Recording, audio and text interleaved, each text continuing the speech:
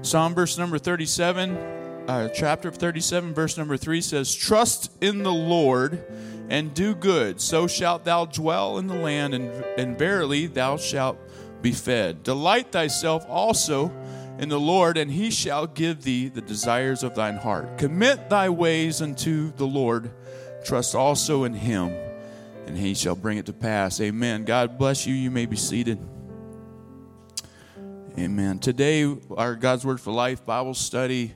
Yeah, we're in lesson 2.2. If you've been keeping up in your booklet, today, title of our lesson is 3 Days in the Deep, and we're going to be looking at the life of Jonah, or the book of Jonah, in just a few minutes. Today, just starting out in this one verse here, Psalm 37, "Trust in the Lord." Verse number 4, "Delight thyself also in the Lord." And verse number 5, "Commit thy ways unto the Lord." Amen. Trust, delight, commit. Say that with me. Trust, delight, commit.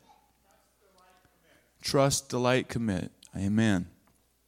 Trust, delight, commit. That's a pretty good strategy for getting where God wants to take you. Trust in him, delight yourself in him, and commit your ways to the Lord. I remember it was around 2002. I was sitting in a class at Apostolic Bible Institute, and the teacher was Ann Thompson, Abby's mom. She was teaching on this exact scripture. I was not far removed from a junkyard in Arkansas at that time, and I just happened to notice that verse number 3 started with a T, verse number 4 started with a D, and verse number 5 started with a C. And that means not a lot to a lot of people, but to me that meant TDC. TDC means top dead center in mechanical terms and working on engines. And whenever you're timing your race car engine, you always start your number one cylinder on TDC. You have to start at a baseline. Top dead center means the first cylinder is all the way to the top. That means everything can be set from that point there. There were some numbers ingrained in my brain at that time. 1-843-6572. Does anybody know what that is? It's a firing order for a small block Chevrolet, but it's also a firing order for a big block Dodge, which is what I ran, 1-843-6572. I'd have to bring my number one cylinder up on top dead center, and I had to drop my distributor in to start timing my engine. And when you were just good with race car engines, you just had to be fast. And so you had to know this stuff in your head. You couldn't go look it up in a book. The one thing about a Chevrolet engine is there's a little gear on the bottom of the distributor, and there's 8 different ways that you can misposition that distributor. You can get a little notch off, and it'll throw everything out of time. It means the engine won't run. Something's a little off. On a Dodge, though, it's not that way. The bottom of the distributor doesn't have a gear. It just has a big screwdriver slot. And when you dropped it in, you had 1 out of 2 chances to get it right, which was kind of nice if you were in a hurry. So you didn't even look sometimes. You just drop it in, wiggle, and boom. Hopefully it ran. If it didn't start, you knew you're 180 degrees out. It was 180 degrees off. So you pull it out real fast, drop it back in, and you're 180 degrees in time, top dead center, you're ready to roll. And that was the way of life at that time. When Ann Thompson was teaching on this, I started to realize that at certain points in my life, I was 180 degrees away from God, though. And I thought I would drop what I thought, something quick, something fast, but sometimes it's not exactly what God wants in our lives. Sometimes we just get things out of time, or we just are out of place. We're not firing on all 8 cylinders, so to speak. I think that when I look at the life of Jonah, he was definitely 180 degrees out of time. And today we're going to be looking at his life, just a little portion of his life. We have about 40 minutes here, and it's interesting how short the book of Jonah is. It's four short chapters. I have gotten myself in a rut teaching in DeForest on Tuesday nights, where we study 2 or 3 chapters at a time. And so today I'm going to take you for a spin the way that we've been doing it over there. We'll start in verse number 1. Verse number 1 says, chapter 1 of Jonah, okay? So everyone, if you got your Bible, why don't you go ahead and turn to there if you haven't. So I'm going to start reading now. Now the word of the Lord came unto Jonah the son of Amittai, saying, Arise and go to Nineveh, that great city, and cry against it, for their wickedness is come up before me. But Jonah rose up to flee unto Tarshish from the presence of the Lord. He went down to Joppa, and he found a ship going to Tarshish. And so he paid the fare thereof, and he went down into it, and to go with them unto Tarshish from the presence of the Lord. And so immediately we see that Jonah has found his way in an opposite direction of where God wanted him to go. Nineveh was a city in Assyria, which was exactly east of where he was. Instead of going east, he went west. He went as far west on land as he could possibly go. He went to the Mediterranean bank city of Joppa. In Joppa, he jumped in a ship, and he paid. He literally paid. He paid to get on this ship to run from God. He paid cold hard cash, money, out of his own pocket to get away from what God had wanted him to do. And so he was running from the next city. I have this pin on my lapel today. I was putting on my suit, and I had this little pin in the pocket from actually Brother Thompson, interestingly enough. He walked up to me at General Conference, and he put this pin in my hand. I looked at it, and it was this thing that says, The Next Town. The Next Town is the theme for North American Missions, which he works for, obviously, on a daily basis. But he just smiled the way that Brother Thompson does and kind of walked away. But he wanted me to make sure I got one of the pins. And so I'm wearing it today because we're talking about the next town. Apparently, Jonah didn't want to wear the pin. He wasn't interested in the next town. He wasn't interested in going to Nineveh. He ran away from Nineveh. And here he's running so fast and so far that he literally has jumped himself into a ship. And he sailed away on his own dime. Verse number 4 says, But the Lord sent out a great wind into the sea, and there was a mighty tempest in the sea, so that the ship was like to be broken. And the mariners were afraid and cried every man unto his God, and cast forth wares that were in the ship into the sea. In other words, they took everything and they lightened the load of the ship. They just threw everything overboard, hoping that they wouldn't sink. But Jonah was gone down into the side of the ship, and he lay and was fast asleep. So the shipmaster came to him and said unto him, What meanest this, or what meanest thou, O sleeper? Arise and call thy God, if so be that God will think upon us, that we perish not. And they said, every one to his fellow, Come and let us cast lots, that we may know whose cause this evil is upon us. So they cast the lots, which was kind of a way of like picking straws, so to speak. Whoever had the shortest straw must be the guy who's doing all this bad stuff, which isn't a great strategy to figure out what God is doing, but apparently God honored it. And verse number 8 says, Then said they unto him, Tell us, we pray thee, for whose cause this evil is upon us, and what is thine occupation, and whence comest thou?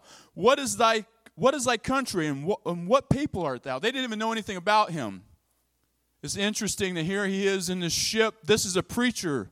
This is a messenger of God. This is a prophet of God, but they have not even figured it out. He hasn't lived his life in such a way that it was apparent that he was a representation or representative of God himself.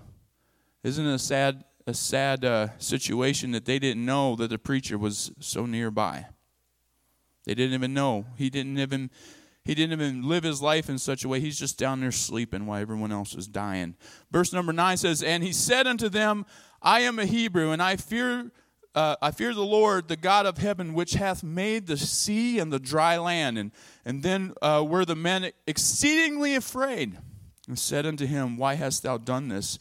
For the men knew that he fled from the presence of the Lord, because he had told them. And then said they unto him, What shall we do with thee, that the sea may be calm unto us? For the sea wrought and was tempestuous. And he said unto them, Take me up and cast me forth into the sea, so shall the sea be calm unto you, for I know that for my sake the great tempest is upon you. Nevertheless, the men rowed hard to bring it to land, but they could not, for the sea was wrought and was tempestuous against them. Wherefore they cried unto the Lord and said, We beseech thee, O Lord, we beseech thee, let us not perish for this man's life, and lay not upon us innocent blood, for thou, O Lord, hast done this as it pleaseth thee. And so they took up Jonah, and they cast him forth into the sea, and the sea ceased from her raging. And the men feared the Lord exceedingly, and offered a sacrifice unto the Lord, and made vows. And now the Lord had prepared a great fish to swallow up Jonah. And Jonah was in the belly of the fish 3 days and 3 nights. Amen. This is the first chapter of 4 of the book of Jonah. Some things I'd like to point out as we move along here is, first of all, as we go, I'm just going to tell you I'm not a fan of Jonah. I don't know how many times I've read it to try to look at it from a different angle, to try to see Jonah's point of view. I'm just not a fan. I can't relate to what he's doing there. I can't understand Jonah's mindset. I just don't get it. I just don't feel like Jonah very, very often. He's just the kind of guy that just doesn't, it's not the same. We're not the same. Me and Jonah don't think the same. And so it's the best way I can explain it. And so I've stayed away from Jonah a lot of times in Scripture because Jonah's typically the hero. You know, he's the person that this whole book's about, is written about him. It's about Jonah being this awesome preacher who finally goes and saves the city. I just don't see it all that way. It doesn't really sound great when you read the storyline. I don't like everything that Jonah says and does. There was one moment of redemption, but it just happened to be that it was in the belly of a whale where he finally said something that sounded good. And so it's just have some interesting, I don't know. He rubs me wrong. But let me say this, is that after a while of trying to stay away from Jonah and trying to relate to Jonah or try to figure out Jonah, I realized that the book isn't necessarily about Jonah. The book is about God. All of the books of the Bible are about God, and when we look at them, we learn more about God. And so what we can find here, and I will read some more of this story because we have enough time to finish it, but what we see in this is that God is sending his word to Jonah. He speaks directly to Jonah and asks Jonah to do something for him. And we see the sending feature of God throughout the book of Jonah. We see that God sends a word to Jonah. In verses number 4 through 16, we see that God sends a great storm to interfere with Jonah, to try to get him to go back to do what he called him to do. And we go on to verse number 17 in chapter 2 into the verse number 10, and we see God sends a great fish to Jonah. So God is sending things. In chapter 3, verses 1 through 3, we're going to see that God sends his word again to Jonah. God is sending again. In verse number 10, we see that God sends, in that chapter, we see that God sends his word to the great city. So Jonah finally finds his feet inside the city of Nineveh. In chapter 4, the last chapter, we see that God sends a message to Jonah now. God is the active role in the book of Jonah. I wish it would be called the book of the mercy of God, because God is constantly sending a man, or he's sending a storm, or he's sending a fish, or he's sending a message. He's constantly working. God is working toward trying to get in to Nineveh. What we see from Jonah is nearly the opposite. We see a downward spiral. We see in verse number 3 that Jonah went from where he was in Israel down to Joppa, which was a downward motion. He went down. And when he got to Joppa, he paid to get into a ship. And when he got into the ship, he went down from the bank into the ship, another downward step. We see down in verse number 7 that he's down in the bottom of the ship. He's gone from just being on the ship where everyone else is, but now he's down in the bottom of the ship asleep. We see that while he's speaking and talking, trying to explain who he was, the sailors had literally no other choice in their own minds but to throw him off of the ship down into the water. Another step down. And then we see that when we start to read in these next few chapters, or the next few verses, we see this downward spiral of Jonah's existence. And I'm going to start off reading that. If you would like to turn, we're going to start in chapter 2, verse number 1. It says, "Then Jonah prayed unto the Lord his God out of the fish's belly." So here we've got him down from the ship, down into the water, and now he's gone from the water down into the belly of a fish, another step down. And he said, "I cried by reason of mine affliction unto the Lord, and he heard me out of the belly of hell, cried I, and thou heardest my voice." And so in his mind, he's gone from just being in the belly of a whale or a fish. Now he's literally saying that I'm in hell, and I cried out. So he's gone from being from just in the belly of a fish now to the feeling of going down into hell. "Thou hast cast me into the deep," verse number 3, "in the midst of the seas, and the floods compassed me about, and the billows and thy waves passed over me," going further down into the water. "Then I said, I am cast out of thy sight." How far can you go to be cast out of the sight of God? Obviously not, but he felt that way. "Yet while I look again toward thine holy temple." This is some redemptive portions of this story. "And the water compassed me about even to the soul, and the depths closed me round about, and the weeds were wrapped around my head." That's pretty graphic. I don't know about you, but whenever I go to the lake, I try to stay out of the weeds. Are you guys like me? You're like, you go swimming out in the water and you like get into the weeds and you're like, oh man, I don't like the feeling of the weeds even on my feet. I can't imagine them being all wrapped around my head. But this is how far he's gone now. The weeds, they obviously grow from the bottom up, so he's gone down to where the weeds are at the bottom of the sea. Verse number 6 says, "I went down to the bottoms of the mountains, and the earth with her bars were about me forever. Yet hast thou brought me up, my life from corruption, O Lord my God. When my soul fainted within me, I remembered the Lord, and I prayed and came in unto thee into thine holy temple. And they that observe lying vanities forsake their own mercy. But I will sacrifice unto thee with the voice of thanksgiving. I will pay that I have vowed. Salvation is of the Lord." And at that moment, God had made the fish. He literally says he spoke to the fish. And the Lord spake unto the fish. Verse number 10. "And it vomited out Jonah upon the dry land." So this is the first upward motion in Jonah. In Jonah's whole entire storyline is being vomited up.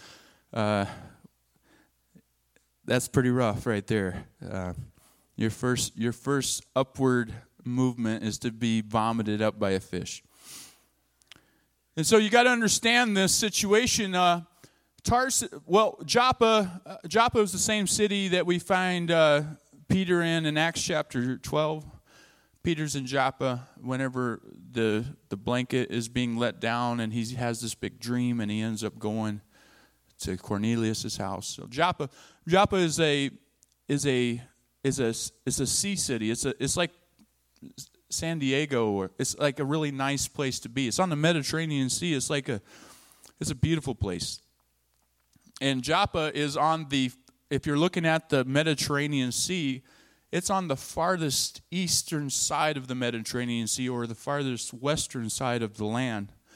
He's at this city, and he gets in this boat, and they sail away from land toward like Spain and Rome. Tarsus is way over there where you would start to enter into the Atlantic Sea from the Mediterranean Sea. We don't know where the storm came. We don't know exactly what happened, but we know that the storm came in, started rocking the boat, messed them all up, and they wanted to row to land. I don't know how far away they were. If they thought that they could row to land, maybe they could see it. Maybe they could see what is the big island out there. There's a bunch of islands, but I can't think of the one. Patmos. Anyway, they got so far out, and then the storm came and started rocking the boat, and they threw him out. And then the fish came and got a hold of him, swallowed him. Now, what you need to understand is in the storyline, Nineveh was on land. Like Nineveh wasn't like Joppa. Nineveh wasn't a coastal city. Nineveh wasn't even on the Mediterranean Sea at all. It wasn't on any sea at all. It was on a river. It was on the Tigris River. And so the Tigris River, from what we can understand, if the fish was still in the Mediterranean Sea and they spit him out up on land, it was still from that bank to Nineveh 400 miles. And so it's either one of two things happen. Either he walked the 400 miles to get from the bank of the Mediterranean Sea over to Nineveh, or some miraculous thing happened with the fish, which we're already talking about miracles, right? I mean, he's living inside of a fish under the sea. So either that fish went all the way through the Mediterranean Sea and around the coast of Spain and then down the entire western African coast, around South Africa, back up, up all the way, and then came up where you would come up through the Tigris River and then swam all the way up the Tigris River to get to where Nineveh is, which is quite a bit of distance to travel in 3 days. It's either that or it was just kind of magically, I shouldn't say magically, but supernaturally transported into the right place at the right time, which I'm not sure which happened. We don't really know, but we know when we jump into chapter 3, it says, "And the word of the Lord came unto Jonah the second time, saying, Arise and go unto Nineveh, the great city, and preach unto it the preaching that I bid thee." And so we don't know if he immediately rose right then and was like walking straight into the city, which would have been pretty convenient. Or we don't know if he was spit out on land on the Mediterranean and had to walk the 400 miles across land to get to Nineveh where he was originally supposed to go. We don't know which. Let's say just for fun's sake, because we can do this, that he was spit directly onto the bank of Nineveh, which would be pretty awesome. Because he would have been wrapped still halfway in seaweed, smelled like a dead fish. And, that would be quite a sight to see. Now, if that was the case, the interesting thing about it is that Dagon was the god of Nineveh. Dagon was a very interesting god. He was basically the father of Baal. This was an ancient god that they worshipped in Nineveh. But Dagon was a fish god. He was half fish and half man. So if you can imagine all these people believing in a half fish, half man God, and then all of a sudden this giant fish just pops out of nowhere, out of the river, and spits a dude up on the sea, everyone is watching this, all right? So it's not like a small thing, okay? So this guy's wrapped in seaweed. He smells like a fish. Everyone's saying he got spit up on the bank, and the dude starts immediately preaching. So all eyes are on him. And Channel 7, Channel 4, Channel 13, all of the cameras are facing him. He's got the attention of the city, maybe in a way that no one had ever had before. And you got to understand, Nineveh is the city of Assyria. It was the capital city of Assyria. Assyria was terrible. They were evil. I'm talking about like evil on a whole nother level. Evil, like despicable. Like whenever they would raid a city or they would take over, they would do despicable things I can't mention across the podium here. But we'll just say, just for understanding, is whenever you would enter into the gates or the city walls, all of the enemy's bodies were hanging from the walls. They were all dangling there to show this is not a place you want to try to tackle. This is Nineveh, big city. In fact, it was so large it took 3 days' journey to cross from one side of Nineveh to the other side of Nineveh. Nineveh is in current modern-day Iraq, okay? So if you want to know exactly where that is. In fact, the walls of Nineveh that were probably up at that time, it's kind of hard to tell, but they were up around 700 BC. Those walls are just now starting to be knocked down by some of ISIS soldiers and stuff. They're trying to take over in that area, and it's been a big deal. They've been knocking these walls down. But those same walls held the bodies of probably many Jews or people that just didn't fit right with the kingdom of the Assyrian kingdom or whatever. They were enemies of the kingdom, and somehow they went through the system and they ended up hanging off of the walls. And so it could very well be the reason why Jonah didn't want to go to Nineveh. Let's just talk about all the different reasons why it could have been. We don't know exactly. We know at the end the reason why he didn't want to go for sure was that he didn't want them to have any mercy on them. But some of the reasons would have been that he didn't want to end up hanging from that wall, maybe. You just go and you start rebuking this entire city. Maybe he was afraid to go to the city. It could very well be that he was racist and he hated them with such a passion that he didn't really care to see that God's mercy might possibly be given to them by hearing the word of the Lord. We don't know which version of this is, or it may be probably in the way a lot of things in life happen, is it was probably a mixture of a lot of things. It was probably complicated. But either way, here it is. We find Jonah spit up onto the bank or somewhere nearby. He's either walked 400 miles or he's either landed right on the bank. So Jonah arose in verse number 3, and he went into Nineveh according to the word of the Lord. Now Nineveh was an exceedingly great city of 3 days' journey, meaning it took 3 days to cross. And Jonah began to enter into the city a day's journey. And so he's 1 day in walking into the city. And he cried and he said, Yet 40 days Nineveh shall be overthrown. And so the people of Nineveh believed God and proclaimed a fast and put on sackcloth. And he put on sackcloth from the greatest of them unto the least of them. And the word came unto the king of Nineveh, and he rose from his throne, and he laid his robe from him, and he covered him with sackcloth and sat in ashes. And he caused it to be proclaimed and published through Nineveh by the decree of the king and his nobles, saying, Let neither man nor beast, herd nor flock taste anything. Let them not feed nor drink water. But let man and beast be covered with sackcloth and cry mightily unto God. Yea, let them turn every one from his evil way and from the violence that is in their hands. Who can tell if God will turn and repent and turn away from his fierce anger that we perish not? And God saw their works, that they turned from their evil way, and God repented of the evil that he had said that he would do unto them, and he did it not. That's the end of chapter 3.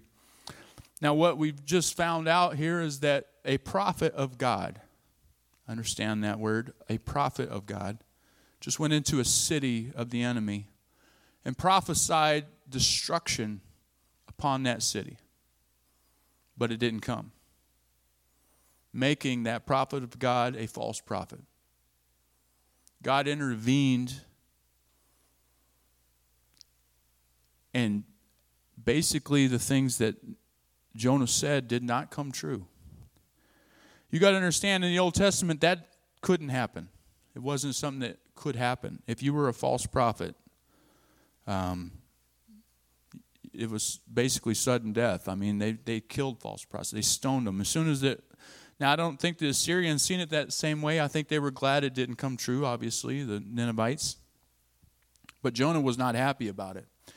Verse number 1 says, But it displeased Jonah, chapter 4, but it displeased Jonah exceedingly, and he was very angry. And he prayed unto the Lord, and he said, I pray thee, O Lord, was not this my saying when I was yet in my country? Therefore I fled before unto Tarshish, for I knew that thou art a gracious God and merciful and slow to anger and of great kindness, and repentest thee of the evil. So being a prophet, he knew the outcome. He already kind of knew what was going to happen. He knew how this was going to play out. He would go and he would preach, and they would repent, and God would be merciful. He knew the play. He knew what was going to happen, and that's why he ran. And so whatever the motivation that he had to run, to not do the will of the Lord, not to go to the next city, whatever it was, that he understood that God was going to do a thing. He didn't want it to happen. He didn't want to be a part of it. This is how it plays out. It says, verse number 3 says, "Therefore now, O Lord, take, I beseech thee, my life from me, for it is better for me to die than to live." Speaking maybe to that moment where he realized now he's a false prophet and will always be known as the one who prophesied the fall of Nineveh, but it didn't come to pass. Or maybe he's just mad because he didn't get his way, because he didn't really want the Ninevites, who are known to be just brutally evil and nasty people. He didn't want them to come to repentance. We don't know. Verse number 4 says, "Then said the Lord, doest thou well to be angry?" ? "So Jonah went out of the city and sat on the east side of the city." And so here it is. In order for Jonah to show up to the city, he had to show up on the west side. So he's traveled 1 mile in, or 1 day in, and he's preached to the city. And they began to start repenting. And now he's found himself all the way from the west side, all the way to the east side. Now he's gone out the east gate, and he's set up on a mountain here, and he's looking over the city of Nineveh as they repent. He's angry. He's frustrated because at least God could honor the word of the prophet that Nineveh would fall. But it's not what's happening. So Jonah went out of the city, verse number 5, and sat on the east side of the city, and there made him a booth. And he sat under it in the shadow till he might see what would become of the city. And the Lord God prepared a gourd, which is basically a vine, and it made it to come up over Jonah, that it might be a shadow over his head to deliver him from his grief. And you got to understand, this is a very hot, dry area. This isn't Joppa. This isn't Mediterranean weather.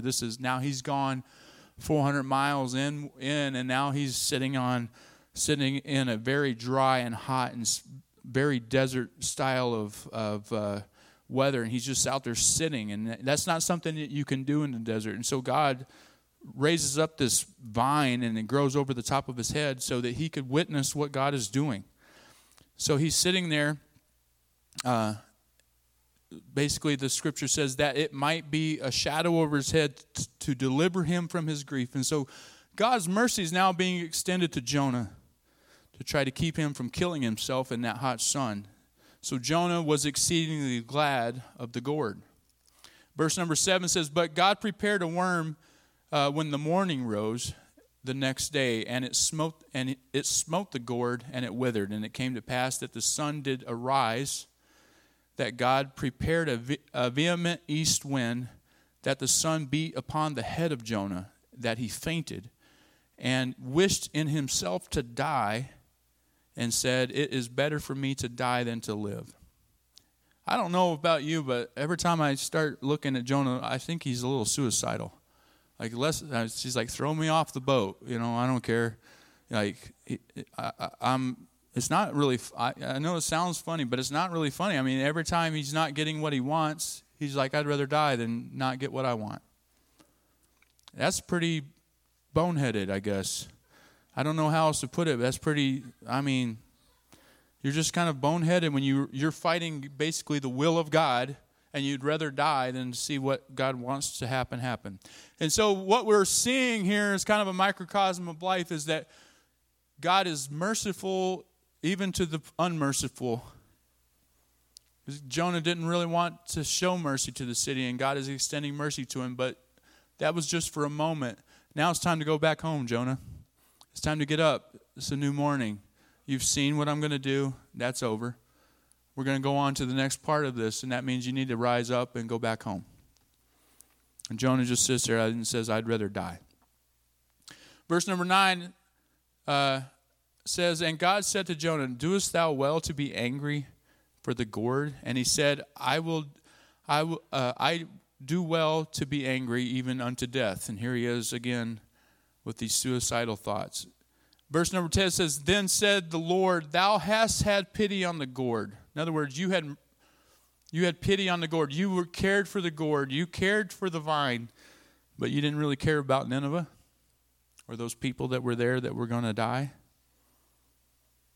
It's kind of a misalignment of what I would call 180 degrees out of timing. He's just caring about things that aren't what God cares about. He's not firing on all 8 cylinders, so to speak. Verse number 10, I'm going to read the last 2 verses here, and we're almost done. It says, Then said the Lord, Thou hast had pity on the gourd, for thou hast not labored, neither madest it grow, which came up in the night and perished in the night. And should not I spare Nineveh, the great city wherein are more than 6,000 persons that cannot discern between their right hand and their left, and also much cattle. I have no idea why God throws in the much cattle thing, but it sounds funny. But just in recapping here, let's look at what God was doing. God was sending his word by the prophet. God is sending a great storm to Jonah to try to reorganize the circumstances that man is trying to mess up. He sends a storm. God is sending a great fish to Jonah to try to reposition Jonah back into his will, to try to put him in a position to do what he's already asked him to do. God sends his word to Jonah the second time. That's mercy. When we run from God as far and hard as we can, and then God still wants to come back to us and speak to us, and he tells us, God recommissioned Jonah to go to Nineveh. Amen. God sends his word to the great city by the mouth of a prophet. And God sends a message to Jonah after all of this. After the city was saved, there was still a story. God sends a message to Jonah at the end that aren't all of these people valuable? Amen. Aren't all these people valuable? But we look at Jonah's life. He went down to Joppa. He went down into a ship. He went down into the bottom of the ship and he fell asleep. He went down from the ship to the sea. He went from the sea into the belly of a well. He went from the belly of a well to the bottom of the mountains. All the way down as far as you could go, literally saying in his own terms, all the way down into hell. He was at the lowest point that God brought him back up to preach. Let's all stand. I don't like Jonah. Sorry.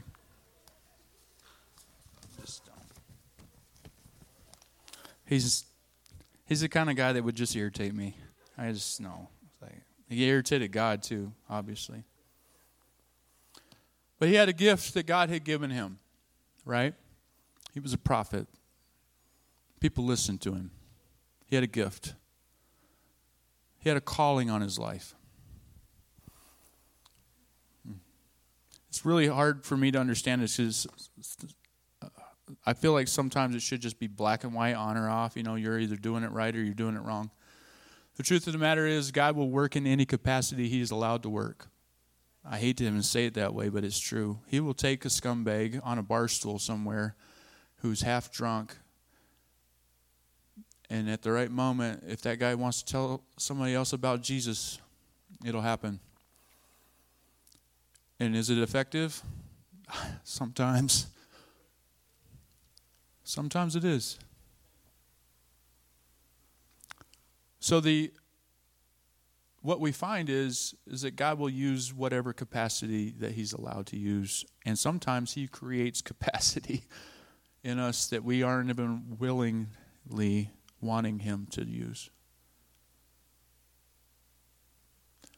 I think God is a gentleman, but I think it's more gentleman-like to save a city than it is to please an angry prophet. So sometimes he'll do what he wants to do, even if we are against it. And sometimes he'll use us to do what we don't want to do so he gets what he wants. It's a lot better to just do it right the first time. So if we learn something from Jonah, we should learn that let's not be like that.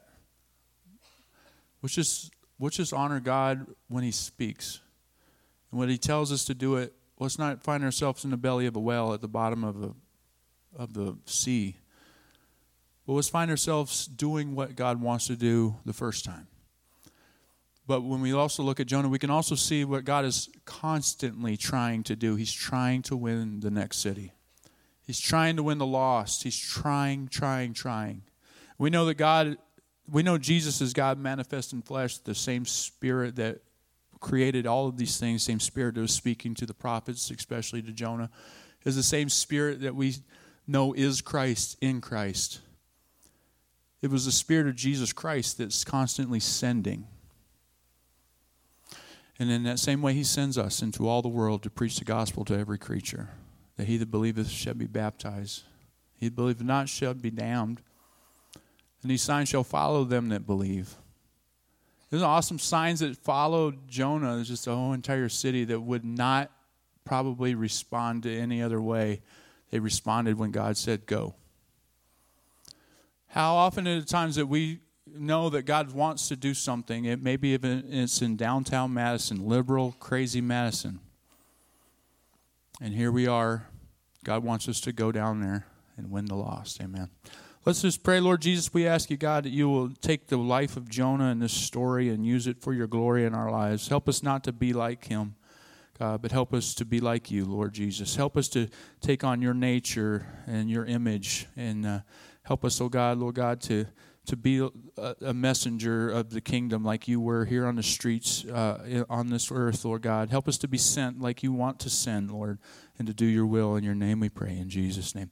Hey, we're going to have an awesome service in just a few minutes. You should go ahead and be excited because it's going to be great. But if you haven't picked up your kids, you're going to need to do that, and we'll see you in just a few minutes.